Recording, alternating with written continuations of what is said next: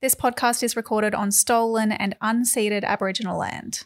We acknowledge the First Nations and elders of this country, and we join their calls for justice. Happy New Year! That's fireworks. That sounds like the dogs that are scared of the fireworks. You know, the crackly ones? You got any New Year's resolutions? I don't know. I will, I assume, but here's a secret. It's actually the 16th of December when we're Don't ruin it. So I don't know. Sorry. I'm going to be like you for a little bit. My New Year's resolution, my friend's getting married on Jan 7th. Okay. And so I'm going to have a wonderful time at that, enjoy myself. That's your New Year's resolution? Have a wonderful time at my friend's wedding. Have fun for once. No, do that. And then from that time, from January 7th until the final day of the Melbourne International Comedy Festival 2023, I'm going to try and not consume alcohol. When's the comedy festival? April. March, April. That's cool. But it's like, it's also, you're going through the gauntlet there. They're doing all these other fringe festivals around the country, and it's the summer and it's enjoyable, fun time. So getting through that while not getting on the booze, if I manage to pull that off, will be quite impressive. Isn't it easier because you're already having so much fun? I don't know how this works. Sorry. You don't need it? I don't know.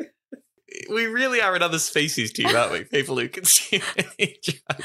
You're having lots of fun. You go, oh, why not have a drink? Or the drink enhances the already existing fun, no? As I understand it, some people need to drink to feel comfortable in social situations or feel they need to drink. So I guess that makes sense for what you're saying. I love the idea of being at a great party and someone says, hey, do you want a drink? And I say, no, thank you. I'm already having heaps of fun. Well, yeah, isn't that I'm high on life? Like, I don't need it. You know, that's me. I'm having a great time. Talk about the Greens, that bunch of idiots. The Greens party is a party of hate. They want to destroy the social fabric of society. These people, these Greens, they are snake oil salesmen. She has described the Greens as very, very dangerous. Frankly, I've always found the Greens to be a real serious danger to Australia. A serious danger to Australia. Another year of serious danger. Podcast about green politics in Australia that's not an official Greens Party podcast. Official podcast of the year 2023, though. Keep saying it. You're hearing it more and more. You're hearing it more and more. Made possible with the help of the Green Institute and produced by Michael the Griff Griffin and supported by lovely donations from our wonderful Patreons. Patreon subscribers who are patrons. That's how we refer to them. Because we're recording this in advance, we don't know who the new people who've signed up to our Patreon are, but thank you if you have recently. We love you. Maybe that's you can be your New Year's resolution. Hey, if you're not already a patron, become one. Do something good for yourself and the world. Get access to heaps of bonus content. Chuck in $3 a month or so. Help pay Michael the Great Griffin and support us. Keep the show going. The economy's doing great. Now is the time to invest in independent Greens leftist podcasts. Stock her up. Serious danger, stock her up. Did we settle on a name for people who are patron? Did we say Danger Dogs or something? Is that what we settled on? I haven't heard of this. Let's talk about this offline. We did this on an episode. What? I just can't remember what we actually landed on. No, we didn't. Did we? I definitely remember suggesting Danger Dogs, but anyway, carry on. Okay. Look, this week we're talking about one of our favourite pillars, grassroots democracy. That is, for folks who don't know, one of the 4 pillars of the Greens political party. And particularly internal democracy stuff when it comes to power that our MPs have versus the membership. So we're going to be chatting about how the leader is elected and conscience voting, binding MPs to party policy. So hope no MPs are listening because, I'm about to tell you that we should be more democratic. We're staging a coup to take away all your power. God damn it.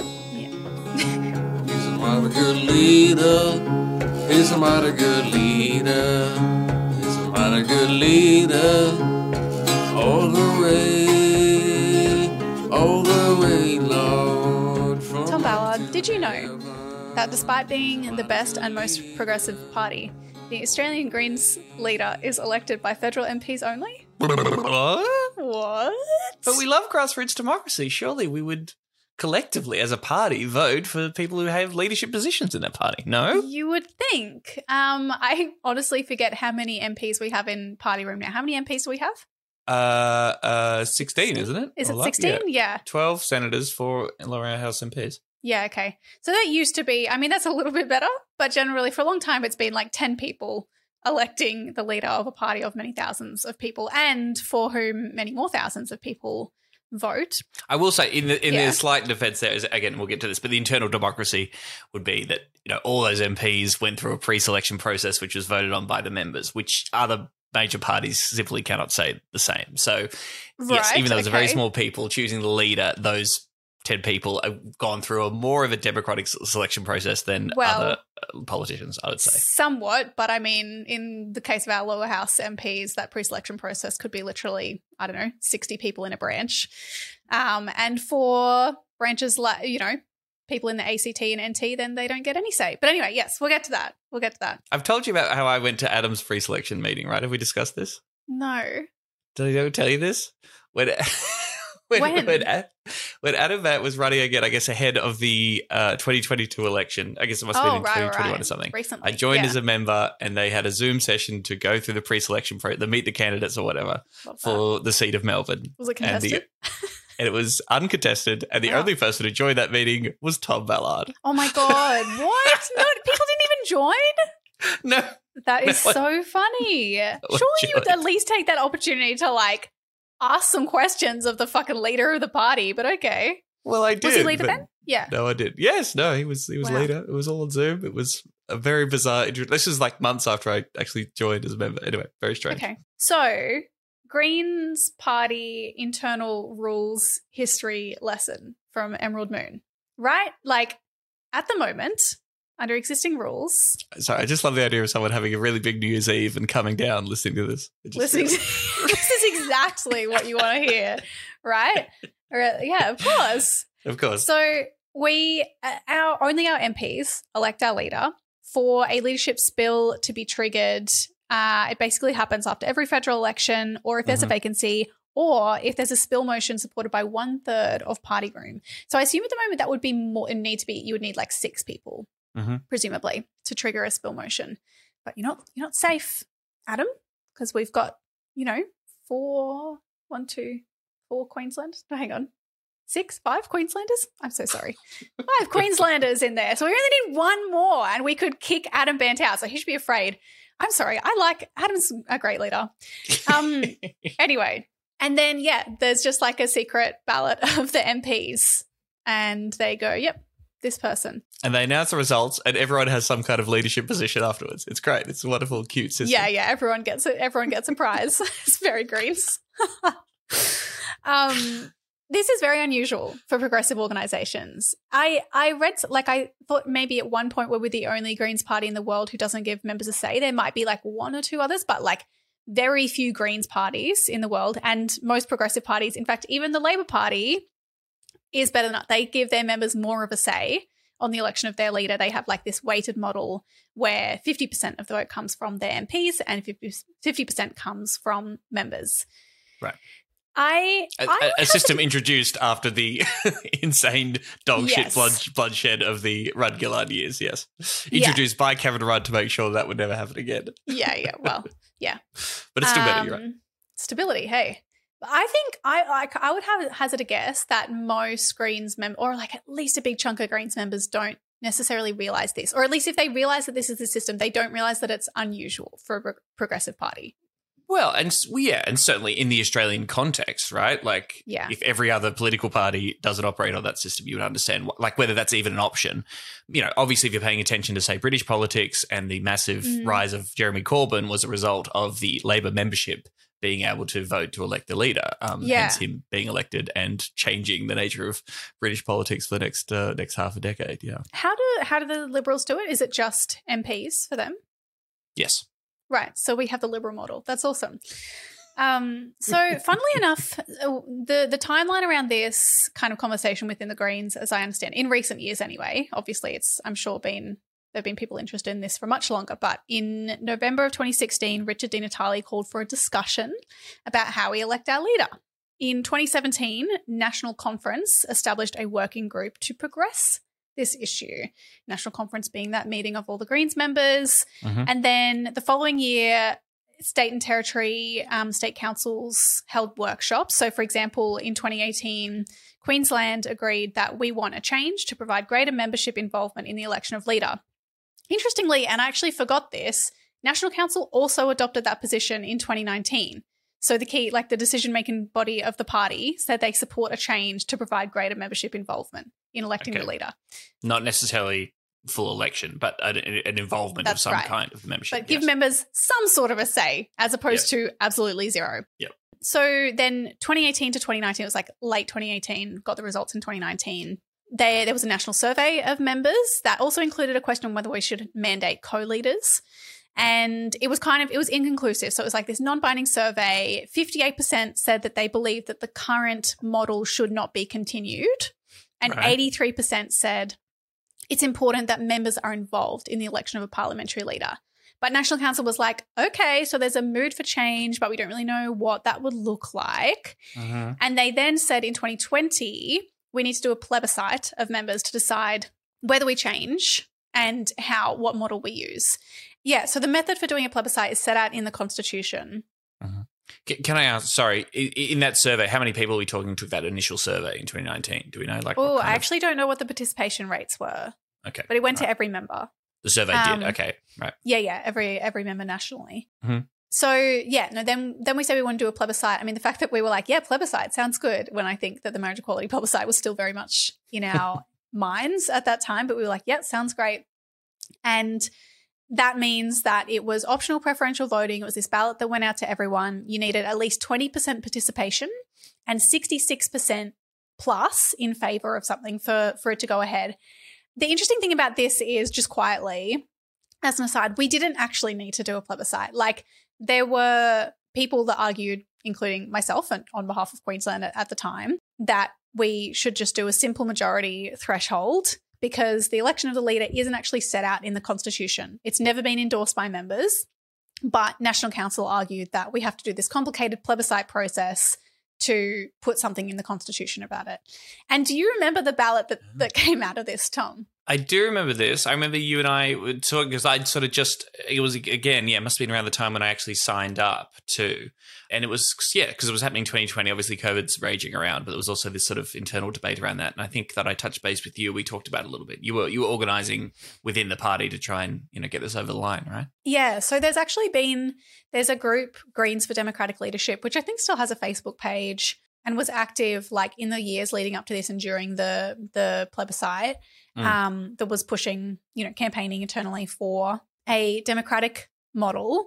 And I was talking to you about that. But I specifically asked if you remembered the ballot because it was probably like one of the most confusing things I've ever voted in. Like, this thing was absolutely worse than like an upper house ballot, like in an election, because it was trying to test like basically it was trying to test, do we want to change what we currently have? And then it needed to test, okay, what model would we move to? And there were these two models, one being one member, one vote. So every member has a vote on who is the leader of the party, equal weighting, or the weighted model similar to what Labor has, where 50% of the vote is from the MPs and 50% is from the membership. And so it had like three questions, and it was weirdly repetitive, and it was like in question one you say I prefer either one member, one vote or the status quo, and then question two I prefer a 50-50 model or the status quo, and then in question three I prefer like one member, one vote or 50-50. Anyway, and it was because question three would apply only if one of the first two questions reached the 66% threshold. So already, like, not to be too tinfoil hat about this, I do think that it was intentionally complex. Like, I think, and maybe this is worth noting, like, there absolutely is resistance to changing this model from certain parts of the party. Yep.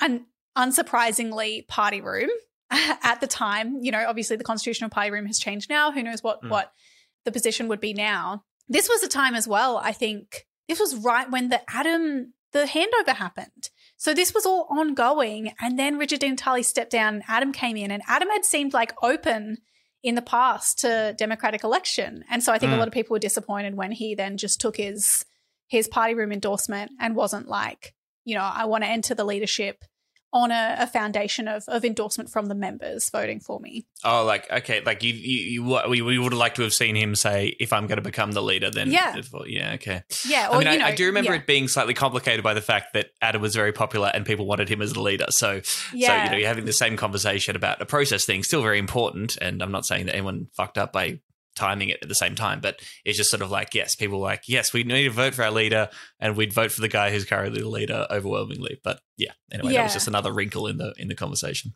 Yeah, it made things extra confusing. There was a whole lot of that was like shifting, and then there was these a coalition of MPs, I think, including folks like Bob Brown and maybe even Ardient, like kind of older guard Greens with a lot of sway and influence in the party, who were doing I think Christine Milne came out against that as well. Yes, publishing articles on why the Greens should not allow democratic election of the leader during this. I remember reading that article and feeling positively sick to my stomach. I stand by that. And in the end, the results were that neither model received that 66% threshold. So confusingly, because it was optional preferential as well, like because more people voted on certain questions than others, the 50-50 model received 62.56% support as opposed to the status quo. And the one member, one vote model received 62% support as opposed to the status quo, but it received more votes. So 3,721 votes for one member, one vote. Right. 3,510 for a 50-50 model. And so we did this plebiscite because we were like, we did a survey, it was unclear. Now we need a plebiscite to finally solve this once and for all. We get the results and it's like, we have no idea. Like, what we do know is that on the terms of this plebiscite, we can't change. We have the status quo. But like, we're also kind of, both sides can now argue that the membership wants one thing. Like, there's no clear kind of endorsement from the membership of one thing or another. But it's just so overwhelming support for change to the status quo. But because you can't get that, then we don't get any change to the status quo. That's right. Frustrating. So MPs still elect the bloody leader. What I am curious about, I mean, this wasn't that long ago. It was, 2, maybe 3 years ago now. Do you think it would be different now, though, the result? So, I mean, I can't even remember Adam. So my memory was Mehreen Faruqi did, like, there were some workshops. So I maybe attended one or two, like, just Zoom conferences, conversations between people. I remember, I think Abigail Boyd was in favour of members directly electing. Mehreen Faruqi was, from memory. Nick McKim was opposed. But I honestly don't remember where Adam sort of sat in that kind of conversation. I think if there was a new internal democracy thing and Adam was heavily endorsing the idea of going to an election to elect the party, I think that it would do pretty well, yeah. I mean, and that's the thing, is that, like I said, I think it was disappointing at the time, and I still remain disappointed that Adam kind of got elected as leader and was just totally silent on this thing. I think he go either way. Okay. The furthest he might have gone is he might have been like, membership involvement would be good. Yep. And so, but does that mean support for this hybrid model where MPs still get, thousands more votes effectively than ordinary members? Yeah. Who knows? So we still don't even really know our leader's position on this. And I wonder, though, whether now him kind of having led the party for some time, having more of an established position as leader, led the party through our most successful election yet. Yeah. He might feel more confident taking a position on this. Sure. Or would he just, have it settled into the status quo that's benefited him and be like, I think we should leave it as is. I think it's working pretty well. It's working great. And I don't know. I'd like to think he would. His default or broader political vision endorses greater democracy, both within the party. I think that's certainly true. And I think the new energy around the party, the increase in membership, and the momentum that the party has in the wake of these results this year means that I reckon there's an appetite for just, pursuing our principles and doing all the stuff that makes us different to the other parties. So I think, again, you'd probably hopefully do pretty well. But also with a slightly different national council than, isn't there a new one? Or they're elected every year. Yeah, right. I don't know who is on it at the moment. Obviously, I think they were just elected. I'm never going back. Let's just say that. But yeah, who know? It absolutely, it was a National Council project. That was probably one of the major things that I worked on when I was on National Council as Queensland's delegate. And so, yeah, a new council might approach it totally differently. But it's worth noting again that Party Room, for some reason, has a vote on National Council, and I think even sometimes like effectively a veto at times on National Council, even though each member body already also has a vote. And why is Party Room a thing when it doesn't represent any members other than the MPs? But anyway, that's just I don't think Party Room should have a vote on National Council. There, yeah. I said it. But yeah, like you're right. Like again, I cannot stress enough that it is literally one of the 4 pillars is grassroots participatory democracy of the party. And we do not allow any membership say in who leads the party. And the argument that I guess, you were alluding to is kind of that representative democracy. We don't have a direct participatory democracy model. We have a representative one where members pre-select their MPs who then go and choose the members. But as I say, might make slightly more sense if we're only talking about senators where the whole state will vote. Yeah. But even so, if your state or territory doesn't have any senators, then you don't have any representation. Right. Or if we're just talking about lower house MPs, of which we now have 4, those are just 4 branch, or I guess if there are some that might have multiple branches involved, but like a handful of branches that hold a significant chunk of power on who represents the whole party, all of the members. Yeah, democracy is really good. If we're serious about that, then we should do it everywhere, all the time, as much as possible, Yes, otherwise it looks like a certain group of people are hoarding power and don't want to be accountable to the membership. So, yes, I mean, you and I both voted for and were sort of vocal about it, or talked about the fact that we supported this kind of new model.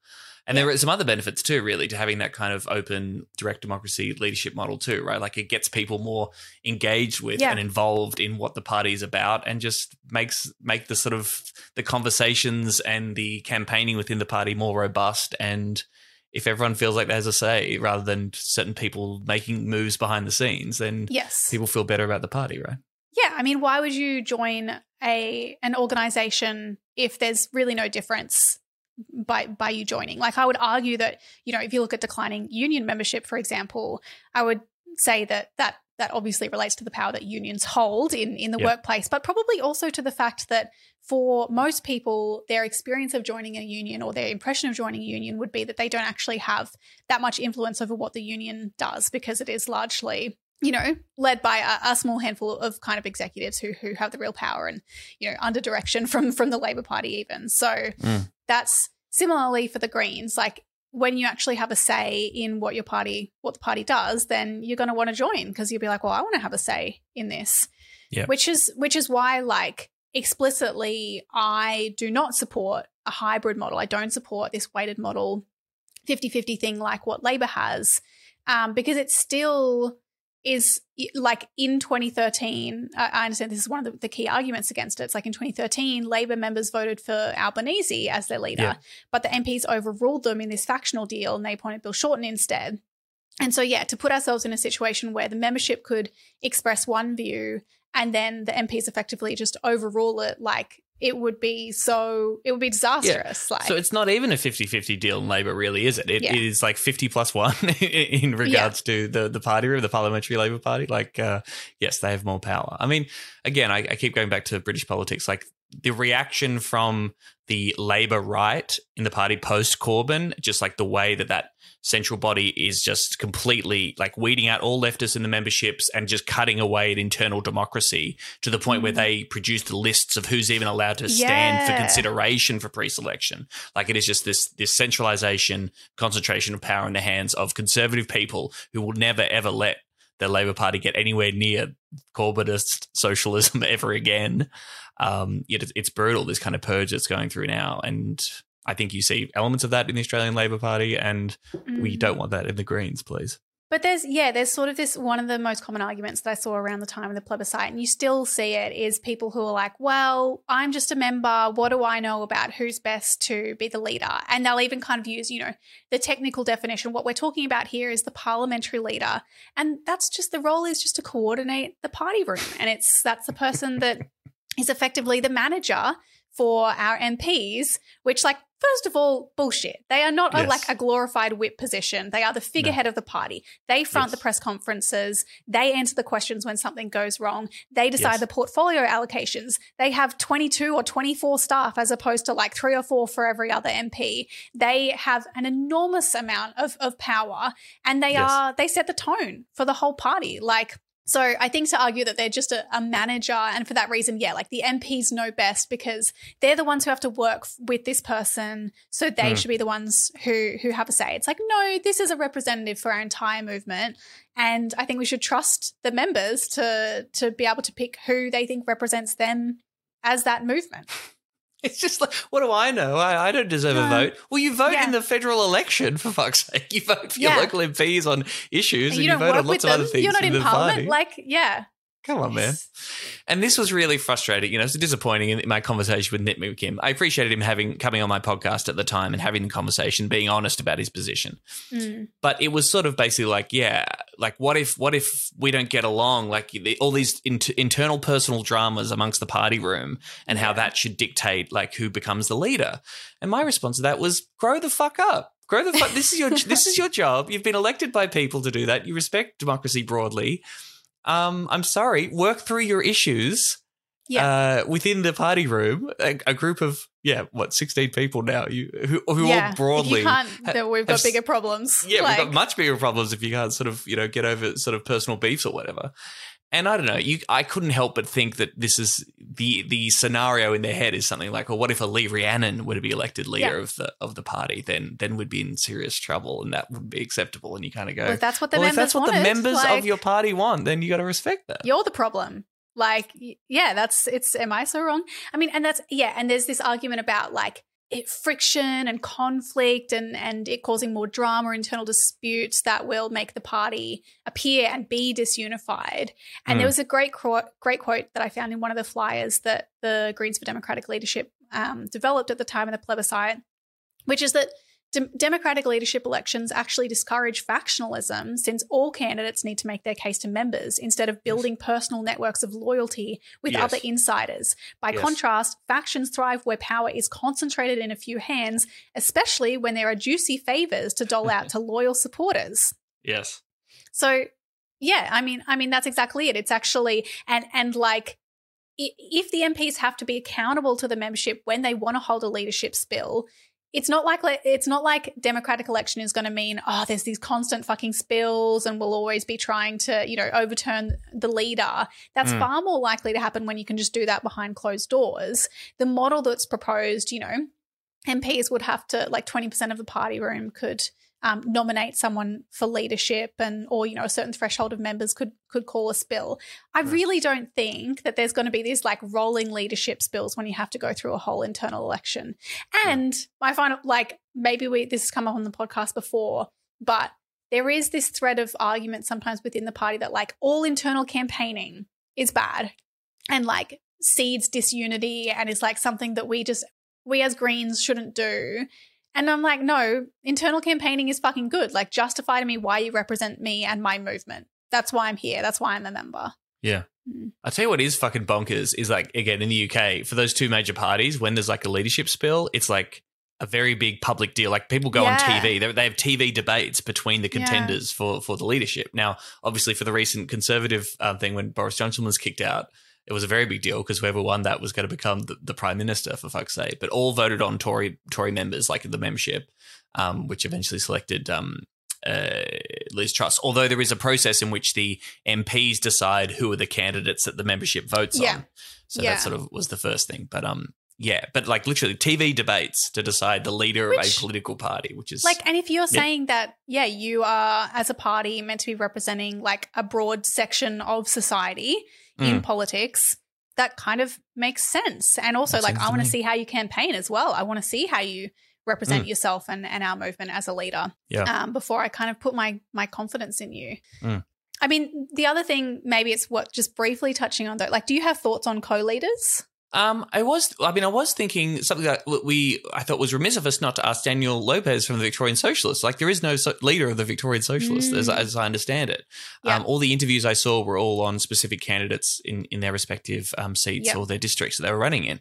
So that's sort of interesting. And I'm sure that there is a big focus on horizontalism and, hierarchy is the enemy of the Victorian socialists. That's for true. That's for sure. But I think whether it's a leader or a co-leader is kind of mandating one either way isn't so important to me. Often for office bearer positions in local branches, people say, oh, this could be a co-sharing role. We could run, two candidates could run as co-leaders if that's what they wanted to do. I think giving that option is totally fine.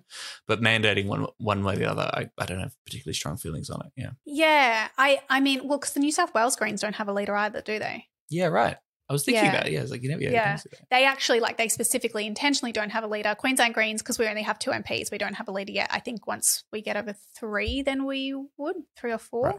Yep. But yeah, the argument about whether to have a leader or not, I support having a leader, and I probably support having one leader over co-leaders. Our current rules allow for co-leaders. They don't mandate one way or the other, which I think is fine, I guess, if that's really what the membership wanted. But I think it almost the implication behind co-leaders is we're investing so much power in this position, and it's I don't know, I just think that rather you should be recognizing the role that the leader does play, which is that figurehead position. I think it just makes sense for that to be one person who then consults with the party and represents that to the world, and that's their job. I think honestly it can get confusing with co-leaders, but it is done elsewhere. Is it not New Zealand?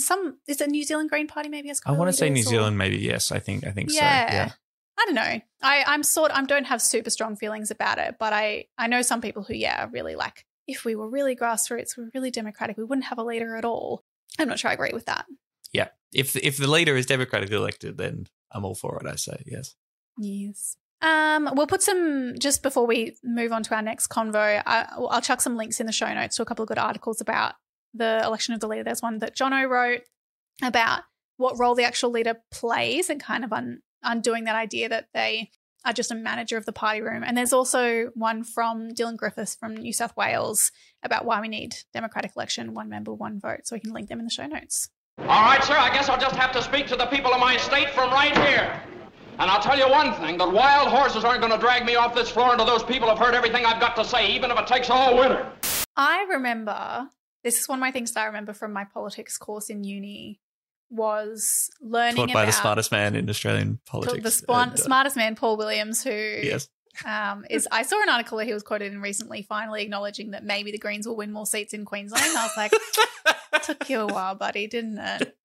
Anyway, and he was saying, yeah. Good stuff. He was he's obviously a Laborite and was talking about conscience votes and crossing the floor and the fact that the LNP allows their members to cross the floor on a vote, whereas Labor doesn't. And he was like, isn't that funny that in this instance, the LNP is actually more democratic than the Labor Party? And I was like, oh, okay, writing down my notes. And so only later when this came up, when I was on National Council, again, one of my first National Council meetings, and I was like, what the fuck is this? And we were talking about conscience votes and binding MPs to policy.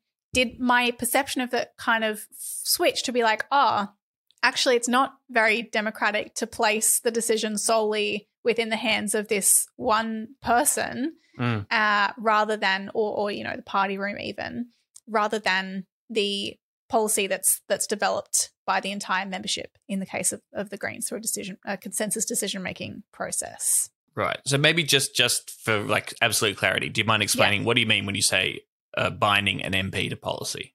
Yeah. So requiring them in the Constitution to vote and act, often it'll say, but usually vote is what we're talking about, in accordance with Greens policy. Right. Gotcha. Yeah. Because Greens policy is democratically decided by the membership. Yeah. But there's no strict constitutional obligation on those Greens MPs to vote exactly in accordance with whatever policy the membership comes up with. No. So at a federal level, the Australian Greens Constitution doesn't bind MPs to policy. It says, it basically is they'll adhere to the policies of the Greens except where it conflicts with their duty to their constituents or their conscience. So, right. Yeah. Their conscience or duty to constituents.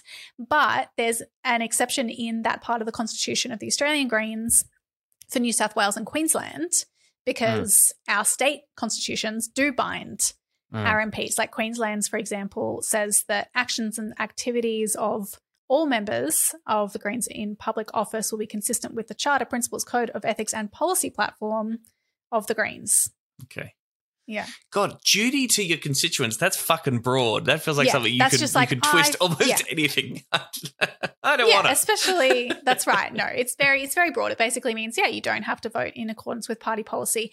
And interestingly, I mean, this is getting into the weeds and the kind of technicalities around a little bit, but one of the things that I discovered when this was a topic in front of National Council is that party rooms rules, the little rules that they have for operating, define a conscience vote as voting against the party room decision. So like they have rules around MPs being able to or not able to do that. But they define it as, like what party room decides. But what we're talking about is when a party room decision conflicts with policy. Right. So and in the Queensland Greens, for example, we say that if an MP believes that a decision that the party room has made is in conflict with policy, then they'll be bound by policy instead of the party room decision. Right. Which probably reminds people of a particular instance. There is one situation where this came up. God, it must have been, was it 2017, the Lee Rhiannon stuff? Sounds about right. Yes, it was still Turnbull. Or 2016 even. Turnbull, something like that. Turnbull's still Prime Minister. It's around Gonski funding. Yeah. And basically, this is for all from memory. Please correct me if I fuck this up. And I'm still yet to read Paddy Manning's Inside the Greens, in which I'm sure this is all laid out in detail. But basically, the Liberals and the Greens were working on some kind of arrangement around education funding.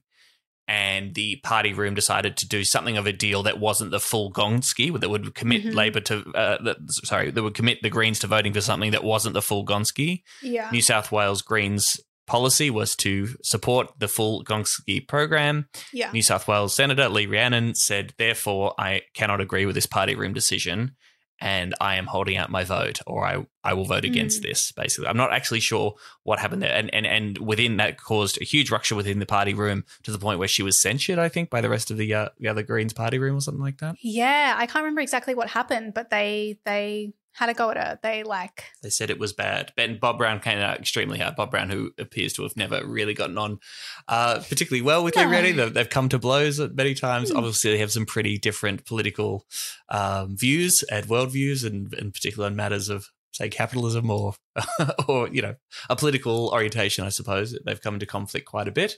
Yeah. And that kind of interstate conflict or tensions that is brought out through this federal body system sort of really came to the fore there, Yeah, I think this is one of those ones like where you kind of get an insight into the different cultures and approaches of the different states in the Greens that make up the Australian Greens. Like New South Wales, I think, are quite staunch on this. Well, this was Lee Rhiannon's defence. Is like I have no choice here. She's bound. I am bound by this constitution to do what the members tell me to do, and the members told me to do something that was in conflict with the federal party room decision. And she viewed her role and took that pretty seriously, having been pre-selected and voted for by the members to honour that obligation. Yeah, and as I understand it, the Queensland Greens, the constitutional provision binding our MPs to policy happened after it was, I would say, kind of in response to this, where we were like, if this kind of thing happens again,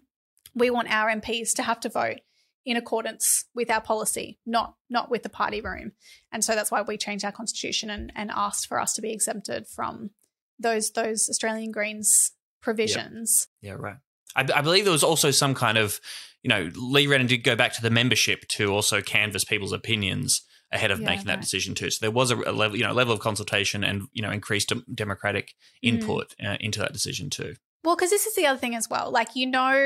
That the problem is our policy platform itself is very vague. So the policy platform that's endorsed by members, it's intentionally broad. It's made up of these principles and aims that certainly are not exhaustive. They don't cover every instance. And when we're not in government, we're responding to government legislation that is made on the basis of from a totally different starting point. And will often include stuff that is either not specifically mentioned in our policy or there would be varying interpretations of how our policy would apply. And so I don't necessarily know, like it sounds as though, I think in the Lee Rhiannon instance, the Gonski instance, it was like fairly clear that this wasn't consistent with policy, but certainly there are a lot of situations where I've seen our policy is silent. Like, for example, when we were dealing with COVID-19 public health directions stuff, that there was really no direction for our MPs in a lot of our policy. And so how do they kind of make that up? Like, I think that's a big question that certainly from what I've seen in the Queensland Greens, we're still working out what happens when our MPs have to vote on something that's not explicitly dealt with by policy. How do you consult the membership or... Right. Yeah. Which is like, that's going to happen all the time because stuff comes up and enters into politics and becomes an issue, well outside the policy-making process of a party. That takes ages and lots of deliberation, and it's around things like education or health or the environment, et cetera. Like, these big sort of topics and these things that we believe in and things we want to fight for. But yeah, war could be declared or something, or a pandemic kicks off, and suddenly, there is an element to which these MPs are empowered to act in response to the situation. In the Lee Rhiannon case, I think Lee Rhiannon was like, we pretty clearly took a position on this. We support the Gonski review and implementing that in full, and that's not what the Liberals want to do. Therefore, I'm against it. Yeah, I mean, would you argue that the climate bill was inconsistent because it's inconsistent with the targets that we have in our policy in terms of emissions reduction? I think that's one where it's often difficult. It's like when we have an incremental change that is not the full change that we would want in our policy, but is maybe an improvement on the status quo, the interpretations of whether or not that's consistent with policy could differ. Well, then there's also, is the 75% reduction target, is that in the official policy platform? Actual policy platform, that's a good question. Oh, you're not sure? No. Because I think this is also complicated by the fact that during an election campaign, as I understand it, the leader's office and the federal MPs come up with policy initiatives, which are like ideas that we're going to campaign on and talk about a lot, which are somewhat distinct and not necessarily an official part of the Greens' official party platform. Is that correct? Yeah. So I think it works similarly at a federal level, but I'll speak more to the Queensland level just because that's what I'm sure of. Like in Queensland, the Queensland Campaigns Committee develops initiatives that have to be they have to be consistent with the policy. But like I said, the policy is very vague. So they can fully make up the numbers, the details, an interpretation of a principle that's in policy and turn it into an initiative. And that's actually what we put to voters every election and we'll probably introduce bills on and things like that. And there are, I know Jono Sri Ranganathan, for example, consistently argues that maybe there should be more membership involvement in developing initiatives since that's such a big part of that's effectively the platform. Yeah. I'm not sure, I don't know if writing those sorts of initiatives is really possible to do by committee or in consultation with the membership, but it's true that kind of adds a whole other layer of complication to things. And that's probably a whole other episode of the podcast about how, you develop policy and how that stuff sort of comes up. But just coming back to your original point about, is it good or bad that people can cross the floor over conscience vote? I mean, first of all, the Greens party room at the moment, no one can really cross the floor, really, can they? Because we're obviously not on either side of either government or opposition. Well, yeah. And has that and there's also the consensus decision making, which is a big part of the Greens party room as well, which I think is what sort of broke down in the Lee Rhiannon case, which was very rare. Normally, the party room does talk incessantly and endlessly until they actually feel like they can come out with a consensus position that might not be 100% what everybody wanted, but is something that the whole party room could get behind. Yeah. So the Lee Rhiannon thing was extraordinary in that it was a case in which that was not. They couldn't reach that's consensus. Not where they ended up, right? And is that really the only case of the federal Greens party room splitting on anything? Has any Greens MP ever voted differently to the rest of their comrades? Oh, I don't know. My history is not up on this. I actually don't know. I'd say probably not. I feel like we'd probably know about it if we did. Yeah. But I think what the interesting thing is, if we talk about crossing the floor, I would say that a lot of people would think, if Lee Rhiannon, for example, Lee Rhiannon is crossing the floor in voting against the party room decision, but they would maybe not distinguish that from a conscience vote, as in voting against party policy. So there's this thing, it really annoys me. I mean, it's a query that we would get often during the election. I remember when I was doing the media for the Queensland Greens candidates, and people say stuff like, what's the issue that you would cross the floor on? Yeah. Like, what's an issue that, you would vote against? And I mean, for us, it's like, well, nothing, because I'm bound to party policy, and trying to explain that to an ordinary voter in a non-super note, like, our policies are endorsed through a consensus decision-making process by the members, and, we believe in grassroots democracy and believe that's more democratic. It doesn't really work, because people kind of instinctively, they see it as this, like, maverick thing that someone will stand up for their beliefs and potentially stand up for their electorate and their constituents by crossing the floor, which, again, I'm like, but if they have to do that to stand up for their constituents and their beliefs, why are they in that party? Right. Yeah, sure. Look, I think people like the idea of conscience votes because they hate politics and they hate people telling them one thing, and they think that the system of politics corrupts people, which is totally true, and so that people are regularly voting and saying things that they don't believe, or they're lying, right? So a conscience vote going against the apparatchiks of your own party because of something you really believe in, does in some instances come across as the admirable or the right thing to do. I mean, Petra Georgiou crossing the floor on refugee policy sort of comes to mind, for example. Yeah. Now, in the Labor Party, where you can't cross the floor because all the Labor MPs are bound by whatever the party room decides, you've sort of got the worst of both worlds. They both can't demonstrate a level of independence or conscience to cross the vote because of what they believe in, but they're not doing that because they're bound by the membership, right? Like the Parliamentary Labor Party is considerably to the right of the Labor membership, and the Labor membership comes up with stuff all the time that is, passes ALP conference or whatever, never goes anywhere because the Parliamentary Party says,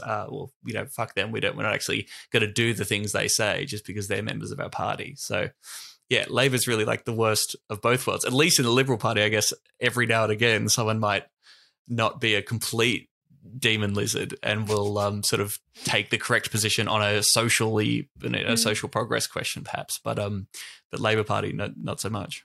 Yeah, but I think it's interesting. Like, I think actually that's a good take, that it's true that, like, people they like someone who'll cross the floor, quote unquote, or a party that'll allow conscience votes because they hate politicians and they don't it's the same thing. But people love independents and teals, right? Because they're exactly. There's no ideology and they're going to look at an issue and they're going to make a call either way. Yeah. But this is the whole point, is that, like, so you hate politicians and so you want to place all of the power in the hands of this one politician to make the decision here. Like, that sounds pretty fucking stupid to me. Why would you not place it in the hands of, like, a membership base that is open to anyone? And also, if we're talking about service to constituents, like, I want to be confident that my MP is going to vote in accordance with the platform on which I elected them. Yes. So, like, obviously not everyone in the electorate voted for this person, but, like, the person that was the least hated, because that's how our preferential voting system works. Yes. They came to the election with a clear platform. Yes. And people know what they're getting. No fucking surprises. That's how it works with, binding MPs, as we do in the Greens. I don't want someone to I don't want to vote Labor because I support abortion rights and then have my MP get up and vote against it. Because that's one thing that, Labor, I assume across the country, but I know, like, in Queensland at least, they can have conscience votes on, I think it's matters of life and death, or however they word it, that's what it means. So they had a conscience vote on abortion rights in Queensland and on voluntary assisted dying laws, for example. Yeah. Here's your question for you. Do you think that MPs whose seats voted against marriage equality should voted for what their seat wanted or what they believed in and what they campaigned on? Yeah, like when there's a conflict between your party and your electorate. Yep, few Labor MPs, particularly who represent Western city suburbs, their home seats would have voted, the majority of people in that plebiscite who did, it wasn't a compulsory plebiscite, but still pretty high participation rate, voted no, and those Labor MPs all voted yes. I would still say that you were elected as a Labor MP, and if your party policy, like, that you came to the election with was to support marriage equality, then that's how you should vote. And, like, if people voted for you knowing that was in your platform, like, vote for what you believe in, Yeah. Also, why do we have a fucking plebiscite then? But that's again another issue. Well, let's not. Oh, fucking hell. Democracy. democracy, eh? I don't know about call to action. People, look, Greens for Democratic Leadership, like I said, I think maybe the Facebook page still exists, but I don't know if it's really a thing. But you could maybe talk to your branch about how we can get the conversation around democratic election of leaders started again. Maybe you bring a motion to your state council or national council or conference, and we can please just get our fucking party's shit together when it comes to democratically electing the leader. That'd be very nice, please. The last post on the Facebook page was May 12th, 2020. Okay, but, so it's got basically some nice retired after the plebiscite. There's this beautiful video on there. Like, there's this rousing video that group made that's like, from humble beginnings, like, we've grown as a movement, now's our time. Yeah. I remain hopeful. And maybe, and same, like, I would even say similarly, if you are a Greens member outside of New South Wales or Queensland, maybe chat about whether your MPs should be bound to vote in accordance with the policy that you, a member, have a say on. And look, I think I mentioned this briefly before on one of our Patreon apps. You know, this is an issue for me personally in the Victorian state branch. Just had a new constitution that was passed.